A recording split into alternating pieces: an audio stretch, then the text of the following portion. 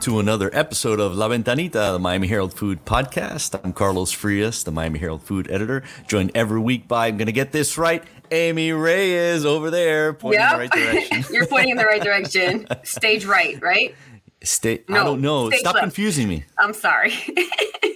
Like Pierre finally, I don't know, for some reason it crystallized when he said it. I'm just going to point opposite to what I see. So point opposite. I can see you now. Do what you think is wrong. Exactly. And that's my whole career. That's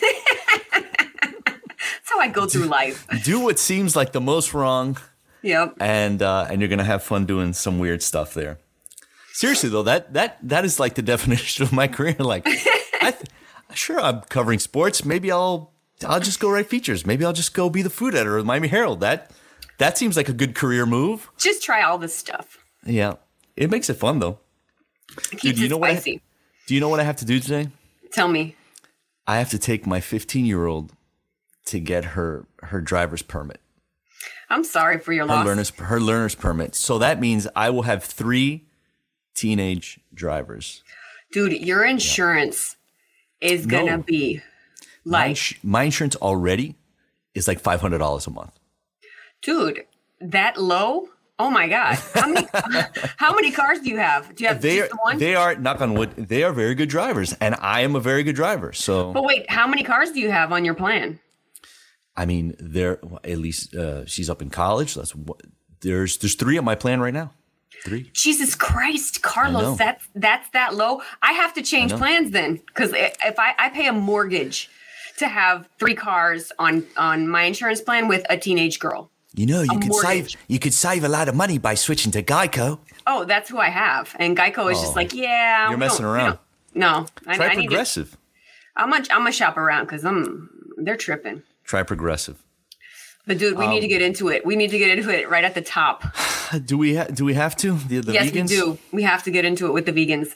All right. So I thought that Annie was not only very honest, Annie Meinhold from Fukia, when she said that the hardest diners that she had to please were the entitled vegans. I think that's the word that's the most poignant in that sentence is entitled, right? Because I think you could extrapolate that to any diner, like the worst like the ones that you hear people complaining about, the ones that give 1-star reviews, even though everything went fine, but their change came back in ones instead of 5s. When we interviewed her last week, I was asking her who the worst kind of diners were, expecting her to say something like New Yorkers, right. basic soccer moms from Kendall, or like people who come in with babies, or people who don't tip well. But she unequivocally and without any pause was just like vegans.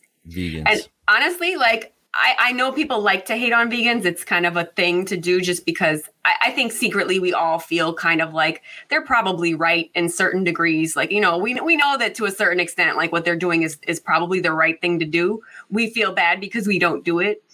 And so I think there's an element of that, no, 100%. The underlying reason why we make fun of vegans is because they're doing something that we probably should be doing, but just don't wanna. Like we should probably all eat more plants, and we should probably all eat more green stuff, and we should all probably eat less meat. But we don't want to, like that kind of is what it boils down to. And we don't want to hear you saying that you're doing it because it makes us feel bad. I'm going to disagree with that because I think a lot of it comes from misplaced self-righteousness. Like I think that. Oh yeah, for sure. Like, well, there's plenty of people who are vegan. Joan Crystal's husband who's vegan who will never tell you that. He was just that's the thing I was going to say, because like I have never in person met a self-righteous vegan that said to me stuff that made me feel like, oh, you're trying to make me feel bad for not being on your level. You know what I'm saying? All my vegan friends are super low key about it. On the internet, though, I feel like that's where a lot of the vegan self-righteousness occurs. And so, I don't know, just like in real life, I haven't met too many people who are like, Amy, you really should, like the only time I've ever had a vegan tell me that I need to change my lifestyle is when I say to them, milk messes up my stomach. Right. And they're like, well, stop drinking it, Stop drinking it, yeah. But that's not like go change your entire lifestyle. It's like stop drinking. Right. And I very much am like, your body is an omnivorous vehicle. Like it's it's been designed over centuries, millennia to eat the way that it eats. And it's like, if we were meant to eat just meat, we'd have big dog canines, or we'd have big flat teeth or to munch on plants and long digestive tract like gorillas, But we're not built like that. Like, we're built to be omnivorous. And I agree. Like you should not be eating red meat. And I don't. Like, the amount of red meat that comes into my house is like, maybe we do hamburgers once a month. That might be the amount of red meat, like some fresh market burgers or something like that.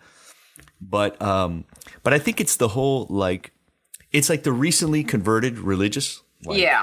Like, you found the extra gung ho. You found this new exciting thing, and it's like you got it. It's like you can't rest. Like, it's part of your now your identity, guidance. Like your guidance to proselytize and to convert. And it's like, I don't know. Well, honestly, like, I have to say, like, I do see that I do see that the self-righteousness is there. But honestly, most people who I know who are vegans have done it because of some health-related issue. Like, it's usually some kind of like digestive problem or some kind of like just ongoing autoimmune things that they think they can help through their diet. But anyway, I think what we should do is we should show the full clip of her explaining the reason why she felt this way, because the truth of the matter is that she's face to face with diners every day, and she knows what it is that that people come in and ask for. And I think that this is what she sees. She's not making this up out of the clear blue. This is her experience as this is her 10 years as a restaurateur, All right, Pierre, put her full clip so we can see what Ani had to say about vegans last week. Give me the profile of like the worst kind of diner to walk into a door in a Yes. somewhere Anthony Bourdain is clapping right now. I don't even have a question for that. Vegans. Wow. Because vegans think that just because they're vegan, they deserve to have a space at the table.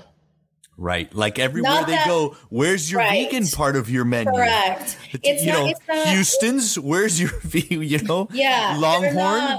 Why? Yeah. Like they're not asking to be part of the table. They're not requesting something. They're just they feel entitled enough to demand their taste profile anywhere they go, whether or not it suits them, whether or not it fits them. And you know what? At the end of the day, at Fukia, we have tons of vegan options. We really do. We have tons of items that are modifiable to be veganized as well. But still, because we're not the conventional restaurant, we're not a 3-meal restaurant. We just do what we do because we feel like it. So the vegan dishes that we make are based on what we feel like making. If they don't suit your taste, do yourself a favor, call the restaurant, go online, send an email, and do your due diligence. Yep. I don't think that just because we don't have a veggie curry as an entree portion plate because you want to pay $15 for dinner is not reason enough to slap me in the face for not being a vegan restaurant. Okay. So that she's break that down. Deconstruct it. She's had experiences with this problem. Right. And it seems kind of like, I remember when I was watching that movie, what was it? Chef, where he got real pissy because people were trying to alter his menu. Yeah. I think it was somebody tried to do something to his menu, but I guess for a lot of chefs, a lot of chefs get mad in general when you try to modify their menu at all. Right. And so for her, she finds it annoying that people try to modify her menu in order to accommodate their dietary needs. Yeah. I've been to places where out the gate, they're like, do you have any food allergies? Do you have any this or that? And that's them being like, okay, we want to make sure we don't poison you and kill you. But I think trying to turn their dishes from the dish that they prepare into a vegan dish, if it's not something that they can do, I guess that bothers her. Yeah. And I also get this part of it where I've seen often where people say, that's a really closed-minded view. If you don't offer vegan, if you don't embrace, vegan diners, forget if your restaurant is built for that. you're missing out on a part of the market. And they set it up as if they're trying to be helpful to you. Like, oh, you're missing out on this. And really, they're being selfish. Like, I know something that you don't. And it's like, and I just find that a little bit condescending. Like, I feel like if I have a very specific dining requirement, I'm going to be on the front end. Like, if I know I'm going to dinner with someone who has a gluten intolerance, a buddy of mine is actually celiac, he can't have beer, or he'll not die, but we'll have to rush him to the hospital. His stomach will be a situation. Right. But they make gluten-free beers and stuff like that. So, or like wheat beers or things like that. Or not wheat beers, but stuff that is not, that doesn't have gluten in it. And we'll go out of our way to try to find a place that does that. I don't expect to show up at a place and like, hey, they have a thing that's for my palate. So I don't know. I feel like that, and then going on Yelp and then hitting them with 1 star. Like everything was great, or we ended up not eating here, but we gave it 1 star, but we ended up not eating here because they didn't have anything on the menu. And it's like you could have done that on the front end, and saved them that. Well, we posted the little clip of her saying that on Reels, and we got a lot of feedback from the vegan community. And one of the comments that I thought was probably like the most the wisest was somebody tagged what's it called, the place we went yesterday, vegan Cuban cuisine, right? Vegan Cuban cuisine. Somebody tagged her, and instead of writing some like ragey, like angry response about how dopey it is to exclude vegan, she basically just said, "This is why I opened my own restaurant." Because she wanted to create I guess she wanted to create a space where vegans don't have to ask for accommodations. They can feel like they're being attended to in the way that, that they deserve. And so I think that is a more positive attitude to have towards it, rather than the like tagging Tabitha Brown, like, look at this vegan hater, look at how she doesn't want to give them a place at the table. And I don't think that she meant it I think she meant it out of frustration. Like, she's obviously had run-ins with vegans who were whatever it is she described. And, you can't. And there's things that, like, I frankly like to eat as vegetarian as possible, as little animal fat, especially saturated animal fat. I also like electric cars. Like, my partner has one. But like the loud extremism on all those things makes you want to hate it. Because like anything, like if you're into a religion and that kind of thing, but it's always the loud ones that ruin it for everybody. I think you just got to filter through that. You got to filter through that, because I think at the end of the day, the truth of the matter is everybody knows that you should eat more like vegans eat anyway. Yeah. Like, it's just healthier for you. We all know that. Let's also be clear about what we're talking about, right? Like, you should be eating more plant material and not as much of it, as Michael Pollan used to say. Eat real food, mostly plants, not too much. Yeah. But there's a lot of vegan food that is not good for you. I don't. For sure. It's in the category. Amy, Oreos are vegan. You know what I mean? Dude, I've had vegan cupcakes that send me derecho al baño. I'm saying that cannot be good. Straight to the bathroom. Because butter is like it's an ingredient that gives that has a certain flavor profile. So when you cut out butter, what are you going to use? You use like vegetable shortening, or oil. And if like that food done right, especially those desserts, it can be just really heavy with oils, like that. Yeah. That could be what it falls back on. So I definitely come down on the side of like moderation. Like eat everything in moderation, and there's some things that, eat less or none of, or very infrequently, like Ben Franklin used to say that meat should be treated as a condiment. And interesting. Yeah. Well, that's why I try not to cook meat at my house. I treat meat like a go out and do this type of activity, because there's so many people who can cook it so much better than me. Like, why would I waste my time and money? Steaks are expensive at Publix these days. So I'd rather just go pay somebody who's a professional to do it the right way. And then I can have my beef. Yeah, I agree. Well, I will say I love making a steak at home. You know how to do it. I'm just not good at it. Well, you just got to get good at it, man. Follow directions. Follow directions. No, man, I'll outsource that. Outsource it to the proper channel. Somebody else can make it for me and I'll eat it. There's this guy, he's a really smart, he's like scientist / food writer, Kenji Lopez Alt. And he has this great like if you go online, if you Google his name, Kenji, and reverse sear, like how to cook a steak with a reverse sear. It's like the most delicious way to cook a steak that I have ever made, like at home. I think it's fantastic. Where you where you basically bake the steak, you put it on a rack and you bake it at a very low temperature. It's almost like barbecue. You cook it very slowly over a certain period, and then you finish it in a hot pan with butter. Oh, and see, I do the opposite. I sear it and then I stick it in the oven. It's kind of the same thing, but so reverse sear is like doing those exact steps, but opposite. So you cook it nice and close, so it's like perfect temperature. You put a probe in it. I got one of those little cheap probes that you put a probe into the steak, and then the little meter sits outside, and when it gets it to an internal temperature just below where you want it, you take it out, and then you pan fry it, and then you pan sear with just butter, like in like a raging hot pan. Like it's best if it's one of those that doesn't have nonstick, because nonstick is bad if you heat it up over a certain temperature. It starts to release the nonstick, and then that steak is so, like, the outside has such a perfect caramelized crust, you know. Well, and see, now I know where I can outsource my next steak. You can make me a sandwich, and you can make me a steak. Oh, my sandwich! I'm so eager for my sandwich press, and I'm getting like those. It's funny because, you know, I listen to car podcasts, and there are guys like on those podcasts that have like classic cars, like antique cars, and they always have a guy that they work with. And the guy is always brilliant, does a great job, and is terrible about timing. Like almost like real artists, like in the sense that they do things on their own, you know, on the lunar calendar of their own cycles, you know? Right. And that's how I feel about my planchita. Like, I know that when it comes back, it's going to be amazing. It's going to be amazing. But like a week will go by. I've not heard anything. And I know it's going to be great. Your planchita is his little side gig. He does that in his free time. I think so. But the thing is, they have a tiny shop. So they have to finish stuff and get it out, because literally there's no place to put things when they're done. So, well, then they want to get rid of your dumb planchita. You would think so.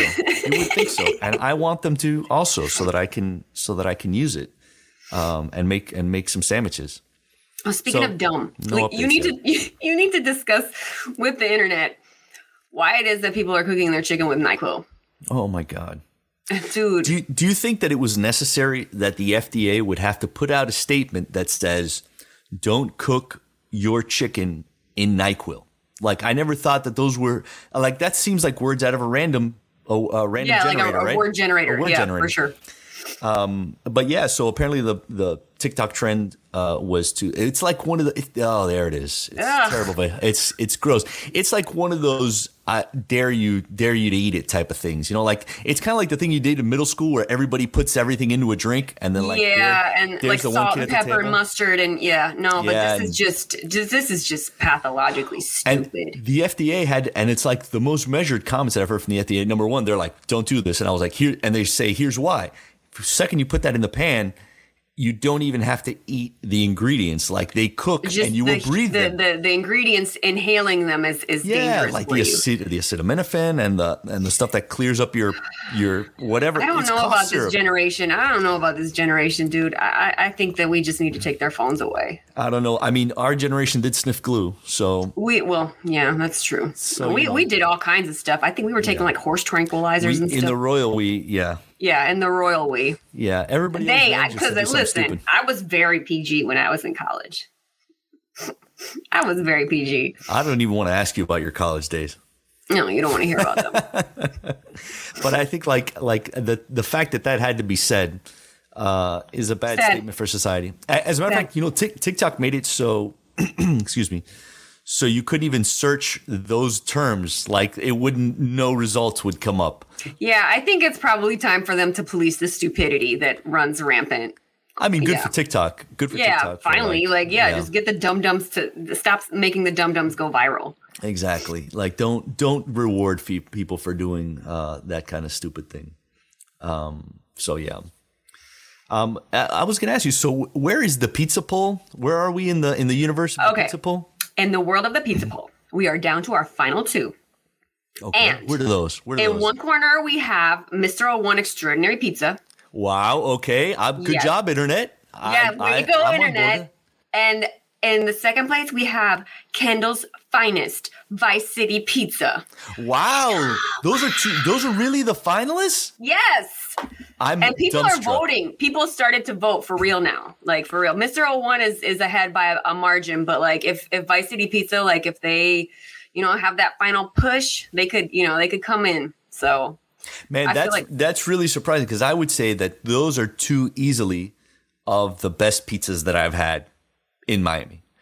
See, the internet's not always wrong. I mean, the internet does tell us to put NyQuil, cooked chicken in NyQuil, but it also says NyQuil pizza.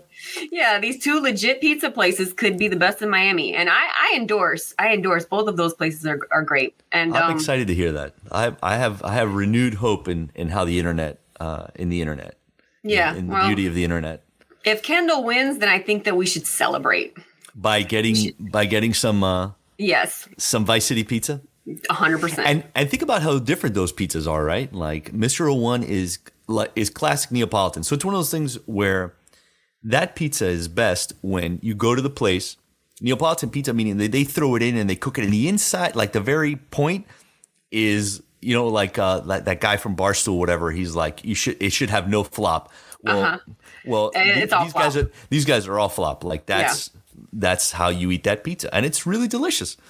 And then you have the Vice City pizza, which is a focaccia square pie. So it's almost like a pan. It's almost like a pan pizza. Yeah, pretty much. Thick, crusty edges.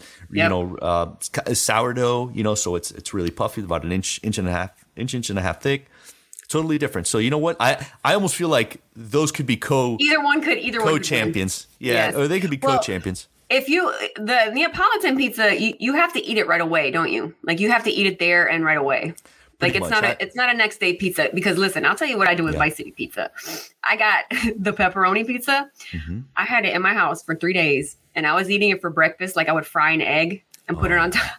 Oh man, that sounds so good. It was so good. Like the pepperoni specifically. Or you could get the tomato one, like the regular, I don't remember the names of their pizzas, but like the one that's just like tomato sauce and like a little bit of basil. Oh my God. You just put a fried egg on it and that is breakfast. You know what I've seen too, and I've been dying to try it, is where they treat it almost like a Monte Cristo. Like they batter it, like they'll put an egg wash on it. Like, how you make French toast, like it goes through an egg wash and then you pan fry it, like cold pizza in an egg wash, pan seared, and then it comes out like a. What are you talking about? Who does that? Where? It's like think about a French toast. So think about that same puffy, delicious square pizza that benefits from being hot. Now treated like a French toast. Wow! Right? That sounds good. Well, who does that though? I don't know. The internet. You do it. Somebody on the internet. I'm gonna try it. All right, you do it and you invite me. Get a Vice City pizza and keep it for a day or two, and then try that. That sounds legit. Yeah, I'm experimenting with all the things. The sourdough. I did another sourdough, but with no olives this time. I know. Oh, good, because olives. Ew. Yeah, no, I did it. I did it with I added a little rye flour this time. There was a recipe that was like, just try to break it up instead of bread flour, just bread flour. I put a little rye flour in there, and it's really good. It's really stinking good. And I think I might just have like a loaf of bread in my house just from now on, like that. Yeah, I think I'm just going to go get some Vice City pizza and leave it in my fridge for the whole week. That's what I'm going to do. Yeah, that's an easy way to put on an extra 5 pounds that you'll never get rid of. Well, experience from this job is the 10 pounds you carry around that it comes with the job. It's like, it comes with the title and 10 pounds. Well, you know why you gained so much weight this over the summer was because we ate at all the food halls. Dude. Yes, we did. Yeah. Poor Connie. So if you guys didn't notice, yesterday we dropped our food hall guide. Connie wanted to revisit the food halls of Miami since things have changed over the last couple of years.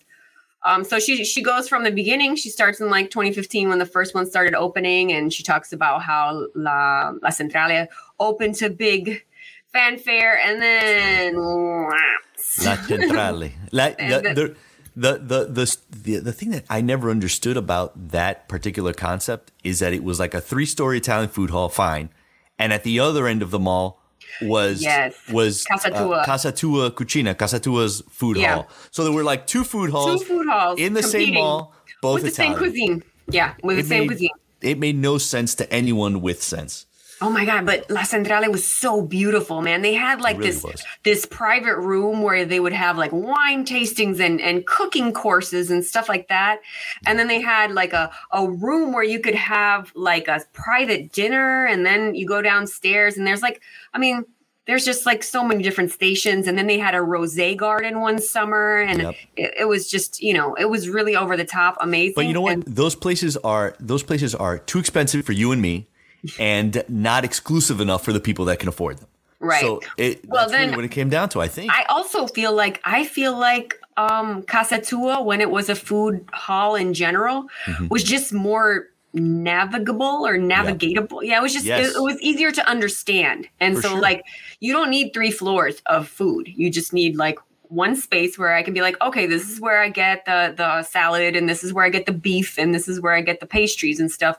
And each is different vendors. I get that. But like La Centrale was overwhelming. Yeah, this place was the most Casa Tua is the most, to me, like Italy or the Chelsea Market, where it's like one floor and everything is kind of buzzy and it has motion. It doesn't look like an empty space. It's actually kind of interestingly designed, and the food is good, and now it's just like a regular restaurant. It's not even a food hall anymore. Yeah, no. So anyway, so we got to go to the main ones. We revisited Time Out, which Connie had gone to when it first opened, and it almost killed her. She almost had death by food hall that day. I remember that she wrote me and she was like, Amy, I don't think I ever want to eat again. So when we went back, we tried all of the.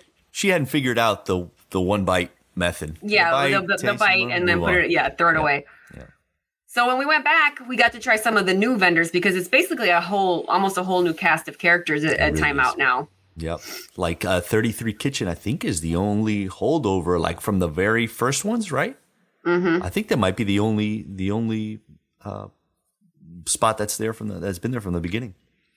But they've changed a lot. They've changed their lot. So we went to there's 12 that she went to? I think she went to 6 or 7. Yeah. And so the one that we all kind of agreed was, of the ones that we went with her, the one that we all liked the best was Shoma Bazaar, which is in Doral. And it has the most ambiance. Really, when you talk about it, I think that the thing that stood out to me, I'm going to say what I like. I like that it had the most ambiance. And I want to say, like, within a day of writing about it, because I wrote a little bit about, like, before she came out with the guide, about this particular spot, I was like, who is this for? And it's probably for folks who are coming from different parts of the county, meeting up in a space that's kind of nice. Yeah. It's kind of a nice place to hang out, and it's interesting. And there's low chairs and high chairs, and there's, high tops, and there's some couches. And then there's like a beautiful bar. Yeah. The bar is gorgeous. And like within a day of that, like I was seeing on my story, like even some of my family had been, like my little cousin Gabriella was there. With like some of her 20-something friends and stuff like that. Right. Like that's a good sign, if like 20-somethings are hanging out there, then that's pretty cool. So I like that one, and I like the Citadel. Yeah, the Citadel is kind of I feel like that place really knows what it's doing. It really does recruit good vendors. And I haven't had one bad vendor at the Citadel. Like I have had bad vendors at the other spots. There's one in Time Out Market that I don't even want to mention because it was just so bad. But the Citadel, I've never had a bad meal at the Citadel at any of the vendors. Yeah. The Time Out, I think our favorite was the spinoff of the Lure, which L-U-R, I don't know how they pronounce it, Lure, which is a spinoff of the Basque place inside of the museum in Alapata, the Rubel Museum. The Rubel Collection. That place was legit. Everything we had from Lure was really good. Very good. The croquetas were beautiful. They were creamy. It was like it came out of a restaurant, Like I thought it was really nicely done.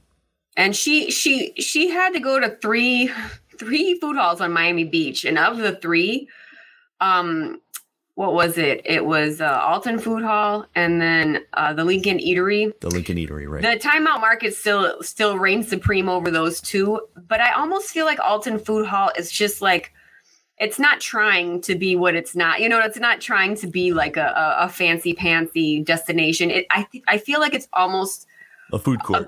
It's like a ghost kitchen with a eat-in spot, Yeah. And I'm genuinely curious that Dumpling King has a spot there. I think that's cool. If you can't make it up to the northeast part of the county, that there's a Dumpling King there. That's pretty cool. Yeah, Amanda tried when we went. Amanda tried the dumplings and she said they were good. Okay. And then that's the one that's got like the Popeyes chicken and it's got like the Wingstop, but it's also, remember, that's the one that's owned by the guy.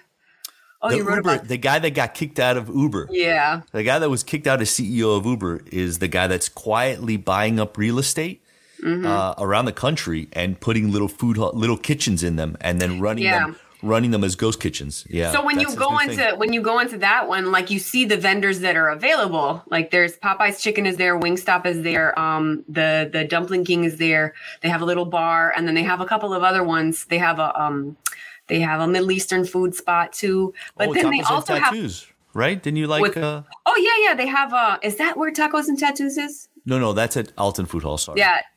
Well, yeah, that's what I'm talking about. Alton. Yeah. Okay. Yeah. Yeah, that place. The tacos was the standout at that place. But then when you go in, there's a wall that has a bunch of tablets, and they're like, if you don't want any of this food, you can order something else. So it's also like, they serve as a ghost kitchen for a bunch of different vendors too. So you could literally just order something on a tablet, and then they'll bring it to you like where you're sitting, because they're also doing that stuff for like Uber and stuff like that. So. Right.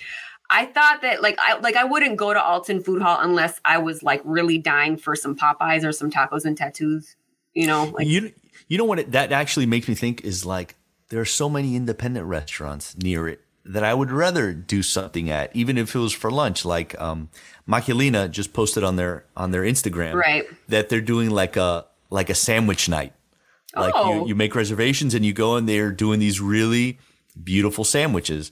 And Mike Parolo he's a James Beard nominated chef, and he's doing like a sandwich day, and I mean, Bodega's like around the corner too. I like Bodega. Right, Bodega and Via Emilia 9 has been there. That's easily been there 5 or 6 years, and they do a really nice job too of like homemade pasta and things like that. And I don't know, I think for the money, if you want Popeyes. Well, what you end up spending, exactly. If you want specifically Popeyes, they got you covered. But I feel like almost anything is going to cost you $25 now. Yeah, for sure. You go to lunch, 20, like especially on South Beach, almost anything is going to be $25. So like, where's your $25 best spent? Well, the only place that Connie like actually threw a little bit of shade was Lincoln Eatery. She was very like underwhelmed with Lincoln Eatery. She didn't love that. She tried. She said she tried, but it just like wasn't her. Like if you had to go to Lincoln Eatery versus Timeout, she'd just go to Timeout. Right. Yeah. She did not. She was never enamored with that. No, spot. Wasn't a fan. No. But she tried. But yeah. I also wanted to talk about, like, we were talking about vegans earlier at the top. So like specifically, you and I thought, I want to say it's Jenny Lorenzo and somebody else had mentioned that place, the Cuban vegan place. Mm-hmm. And we were like, let's go eat there. Right. So like, I think that like people are going to be, we've been tagged and we've been talked about that place. And I've even said it. I was like, I need to go check that place out. So you and I went and we like kind of ordered a little bit of everything on their menu. Mm-hmm. And my summary was thus, and this is without doing a full review of it. It's going one time. It's kind of a takeaway spot. Like they have a little outdoor area. You go in and it's a little outdoor area. It's a little window. They're thinking about expanding into a full spot, is what one of the servers was telling us. And I think it's the kind of place that's perfect if you grew up eating Cuban food specifically, mm-hmm. and then became vegan. This will remind you of the flavors of those things. Right. However, if you're looking for a Cuban restaurant, actual Cuban restaurant with the food that reminds you of the food that you're used to, you are not going to be happy at that place. Yeah, you might just go to the place on the corner. Yeah, it's in the same. It's at the corner of a strip mall that has a Latin America. Yeah, which I think is actually says a lot about Kendall. Yeah, it does. The magical kingdom of Kendall. You can have Kendall is very sophisticated. Don't be hating. Yeah, well, I mean, look, Kendall's is the repository for all the Cubans, the next generation Cubans that were in Little Havana, and then moved to Huachete, and then moved to further out west to Kendall. Oh, don't hate. So like, Kendall's bringing them in now because we got that cheap rent. But no, cheap, right? I know. By cheap. Comparison. Yeah, I think that if you're vegan, there are certain things that you'll definitely like. Like I think that the bowl that I had, the picadillo bowl, it was picadillo, beans and rice, and some kind of a sauce. You know, it kind of reminds you of like one of those bowls you could get like at what do you call it, like chicken chop? It's like exactly. Yeah, it's like a chop type of thing. Yeah, one of those kind of bowls. It's got the cilantro sauce. The meat that they use is it's either Beyond Meat or Impossible Meat. I can't remember, but it tastes like beef. So like they season it in that way and eaten as a bowl. I think it works. Yeah, that worked. I really like that actually. I could see myself eating that like on a day when my white girl stomach is acting up and I don't want to eat beef. Like, and nothing, like my white girl stomach was totally fine yesterday. I had no drama. Like, and La papa rellena. They make a papa rellena, really which good. is beautifully crispy. The mashed potato was perfect. And then they use that, I think it's Impossible Meat inside, which frankly, it's meat. It's just lab grown versus cow grown. And I thought that was really good. Like, and we started with that. We're like, oh man, this is very promising. Is good, yeah. But the rest was an artist rendition of. Yeah. No, I think the croquetas, with the ones that was fine. The ones that were meant to taste like ham, I thought those were passable. I thought those were good. Like I could see myself being a Cuban American person who really wants a croqueta, and if you eat that, it delivers the same kind of taste, and it's got the same flavor and the same consistency. There's something about it that it's obviously kind of not the same, but I will say this: the one that they make with chickpeas was not my favorite. Yeah, that ain't it. That is like it's like gofio, which was they talk about. It's almost like a matzo ball, like a little. It was very matzo roll. It was. It wasn't my favorite. Not for me, no. And then the Cuban sandwich, they used jackfruit. Artist rendition of a Cuban sandwich. Yeah, they use jackfruit. I'm sorry, I didn't mean to cut you off. It's okay. They turned that into pulled pork. They use that as quote unquote pulled pork. They season it because jackfruit really, when you cook it. It's like a mushroom, right? And exactly. It doesn't. It tastes like whatever you season it with, right? And it's got a little bit of a sweetness to it. So like you take it and you close your eyes, and some of the flavors are in there, And I think like if you're missing the flavors of a Cuban sandwich, that'll get you close. But the only thing I didn't like about the jackfruit was that I felt like the jackfruit kind of made the bread a little bit soggy, and that's one of those things that in my mouth, like soggy bread, I like grosses me out. So. That was my only complaint about that. I like the fact that it had. I like the pickles and the mustard, like pickles and mustard, and like the kind of just the saltiness of the two different kinds of meat. I like that, but I don't like soggy bread. Yeah, and they also had the option to not put mayonnaise on it, right? Which but means it came with mayo. It came with mayo. Vegan mayo, I assume. Veganese. Right. So I don't know. I think specifically, I don't even say if you're Latin, but if you like Cuban food, if you grew up liking Cuban food, the flavors in Cuban food, but you haven't had it because you've decided to live a vegan lifestyle, and you go there. No, I think they're doing it. They're getting it. Yeah, they're getting the notes that you would want. Otherwise, but that said, I don't know if it's for me. Like I would probably just go eat some regular picadillo unless I was having like a stomach. It's a no for me, dog. Carlos is not ready to make any changes to his lifestyle. Not that one. That's not for me. So what else have we got? What else have we been kind of wrestling with this week? Oh, well, you got to talk about Kush's closing Vicky's. Oh, right. Oh, before I go, somebody commented, Vanessa Budd, why jackfruit and mayo? Gross.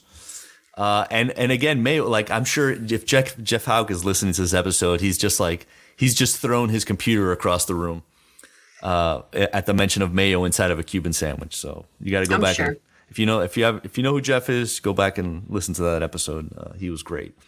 Oh, so Vicky's house is closing. So Vicky's is that just to remind everybody who's listening that the guy who owns Locale, which is like it's like a burger and craft beer place. They do like not organic, but grass-fed beef burgers. It might be organic. I don't know. I don't want to say that it is or isn't, but I know that it's grass-fed beef burgers and craft beer at this place in Coconut Grove, open like this little speakeasy next door, which is in line what he does. He has like little bars where you can hang out while you're waiting for your table. Except that this one, you go through it. There's no sign out front. It looks like it's a space for rent if you're on the outside. And if you're on the inside, you go from Locale through a Bill and Ted's Excellent Adventure phone booth. And then you're in a replica, a sort of time warp of his mom's 1980s kitchen. And they serve like old school, big over the top milkshakes. And they've done that Amy, they did it for 5 years. Yeah, that's pretty amazing. And then he decided that that he's going to stop doing it next month in a couple days. So he's going to, I think he always said that it was just like a little extra space. It's like not enough space to do a whole one-off restaurant. It's just kind of like this little extra flow over space. And I think he took it over. He said that he took over the space so that he had full access to the dumpster behind it. So he didn't have to share the dumpster. So now he's going to turn it into a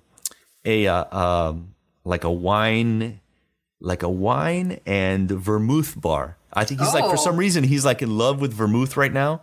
Interesting. And he's into like Spanish wines and Spanish ciders, which is kind of what he was doing at Spillover, which is his fish spot over by the Mayfair, which we'll talk about. And so he's going to be doing that. So it's going to be called Victoria's Vinos y Vermouth or something like that. And so I think he's just having fun. That sounds classy. Kush. Yeah. Kush has a lot.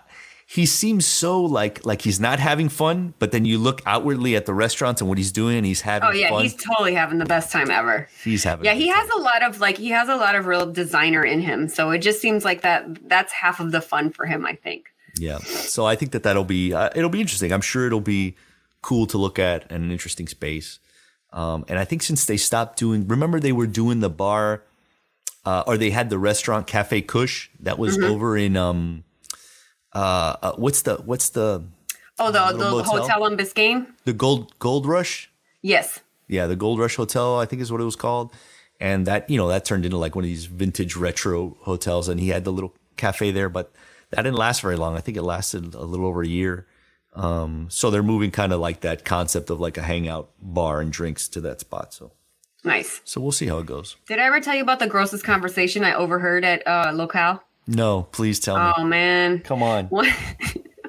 One time, so my kid goes to the school over in the Grove, so she was at a football game, and I tried to, my husband's Dominican, and he doesn't like American football, and I grew up watching American football, and I detest it. So I was trying to be into the high school football thing just because my daughter was trying to be into it. I think she's more into football players, but anyway, so we went to a football game. We lasted 15 minutes and we bounced. So we were like, okay, Emily, you stay here. We're going to go have dinner and we'll come back and get you. So we go to Locale and we get our table and we're seated next to a giant party of like 30 somethings. These people are straight up screaming. And this one girl goes into this whole story about how wasted she and like maybe 4 of the people at this table got at some party. And bro, she tells the story about how someone threw up in the punch bowl. Oh, no. Yes. And me and my husband and my son are like, we can't miss this story. Like I can never unhear this story. Right. Because after somebody threw up in the punch bowl, somebody came and drank out of it. Oh, you just wanted to ask for your check right there. I just wanted to bounce. I was like, let's go to Vicky's. Let's get the F out of here. Yeah, can I go through that Bill and Ted's phone booth? Transport myself. And go back to a time before I heard that story? 100%. I was like, please come and wipe my memory so I don't now everybody who listened to it has to know this story. Now it's like that. It's like that. It's like The Ring where you play the VHS. Now everybody has to hear that. Everybody. Now everybody has to tell that story. Evangelize the story of the nasty people at Locale talking about vomit. Yeah. Sorry. Thanks for that. Anyway, we can move on. I have that image in my head now, and I don't think I'll ever be the same after that. I've ruined you. Thanks for that. I mentioned the Mayfair. Remember they I want to say it was a little over a month ago that they debuted that hotel. It went through something like a $50 million makeover. It's got a very specific name that they want used. We all know it as the Mayfair. It's still called the Mayfair. Like the Mayfair House. Don't get it wrong, or you're gonna get an email. It's the Mayfair. It's the Mayfair. And but they hadn't really announced what they were going to do with food there, which is like a hotel restaurant, hotel bar. I'm not super interested in general. I don't know about you. But they got at least some interesting guys to do it, which is the Lost Boy guys, the guys who just did Fox's Lounge, and they did the restaurant, and they did the rooftop bar, and they tried to like make each one a little bit different.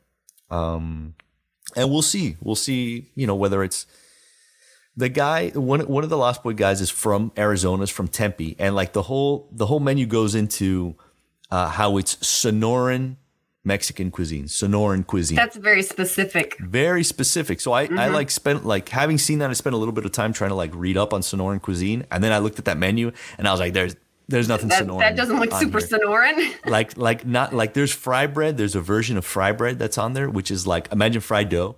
It's like bread that's quickly fried and it puffs up. It's kind of yeasty. I endorse. Oh, it's delicious. Navajo, they call it Navajo bread. So fry bread is delicious. And you put different things in it, or you use it to, almost like Asian Indian style. Used to like tear off pieces and grab meat, and you can eat it with your hands. It's delicious. But really, that was the only thing on the menu that was like even remotely sonora. But it doesn't mean it's bad. I hate branding like that, especially if you're not going to 100% deliver on it. Like that.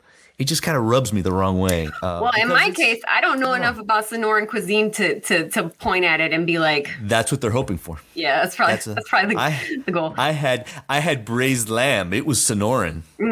No, that's not what they do. It's actually food that's like doing a little homework on it. It's food that's created in a very arid place. So lots of like long stewed meat. Like carne asada, like the idea of carne asada.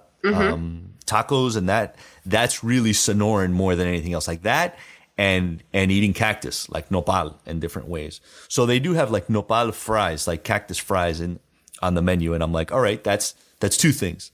But like there's no carne asada, and it's like if you were Sonoran and you're reading that, like if you're you'd be like, where's the carne asada? Yeah, you'd be like, that's a key missing ingredient. Again, doesn't mean that the food's gonna be bad, but it's at all because I think those guys can do a good job. I don't know. It just bugs me. Like what's slightly off that can sound interesting or curious, and then like brand it with that. Like Miamians, they'll never know the difference. They won't know the difference. Well, the one thing they do have is they got a rooftop bar, so Miami loves that. Oh yeah, can't go wrong with a rooftop bar. That will get packed. I mean, if there's enough of a breeze, it'll be nice at night. I don't know. Oh, and it's like a pool bar. So, like, I think it's like if you're a hotel guest, I think that's the place to be. Yeah, for sure. Around, splashing around the pool, and that's like a winner. And the theme is like Bahamian, which is a little bit of which they said is a nod to like the Bahamian background community of the Grove. Yeah. So we'll see. I'm sure that it's. I think I would go there. That's probably where I would go. I'll go to that spot. I'm much more interested in that, even though it's like it's what you'd expect, a bar, comforters. The food is very like bar food, with kind of a Bahamian look to it. Although there's plenty of like just pan Caribbean stuff on that part of the menu. But we'll see. I mean, like the Mayfair is one of those kind of interesting old hotels. Have you ever been there? I had gone like when in the first 5 years that I moved to Miami when it was like something different, like when it was the Mayfair.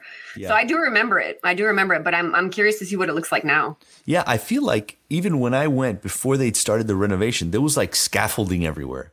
Like it was always pieces were being held because it's like I want to say parts of the outside is like limestone or like lime rock. It's kind of, and then the inside it's all built around an interior courtyard. So it's got like that old 70s vibe with plants growing on the inside. So I think that they kept that character of it, but they just kind of, really freshened it up. So that's cool. I can't wait to go. I actually remember going 1 year for a Miami Spice dinner. They used to have a really nice, a really fancy restaurant inside of it. But we're talking, it's got to be at least 10 years ago. Okay. Yeah, it was a really nice restaurant.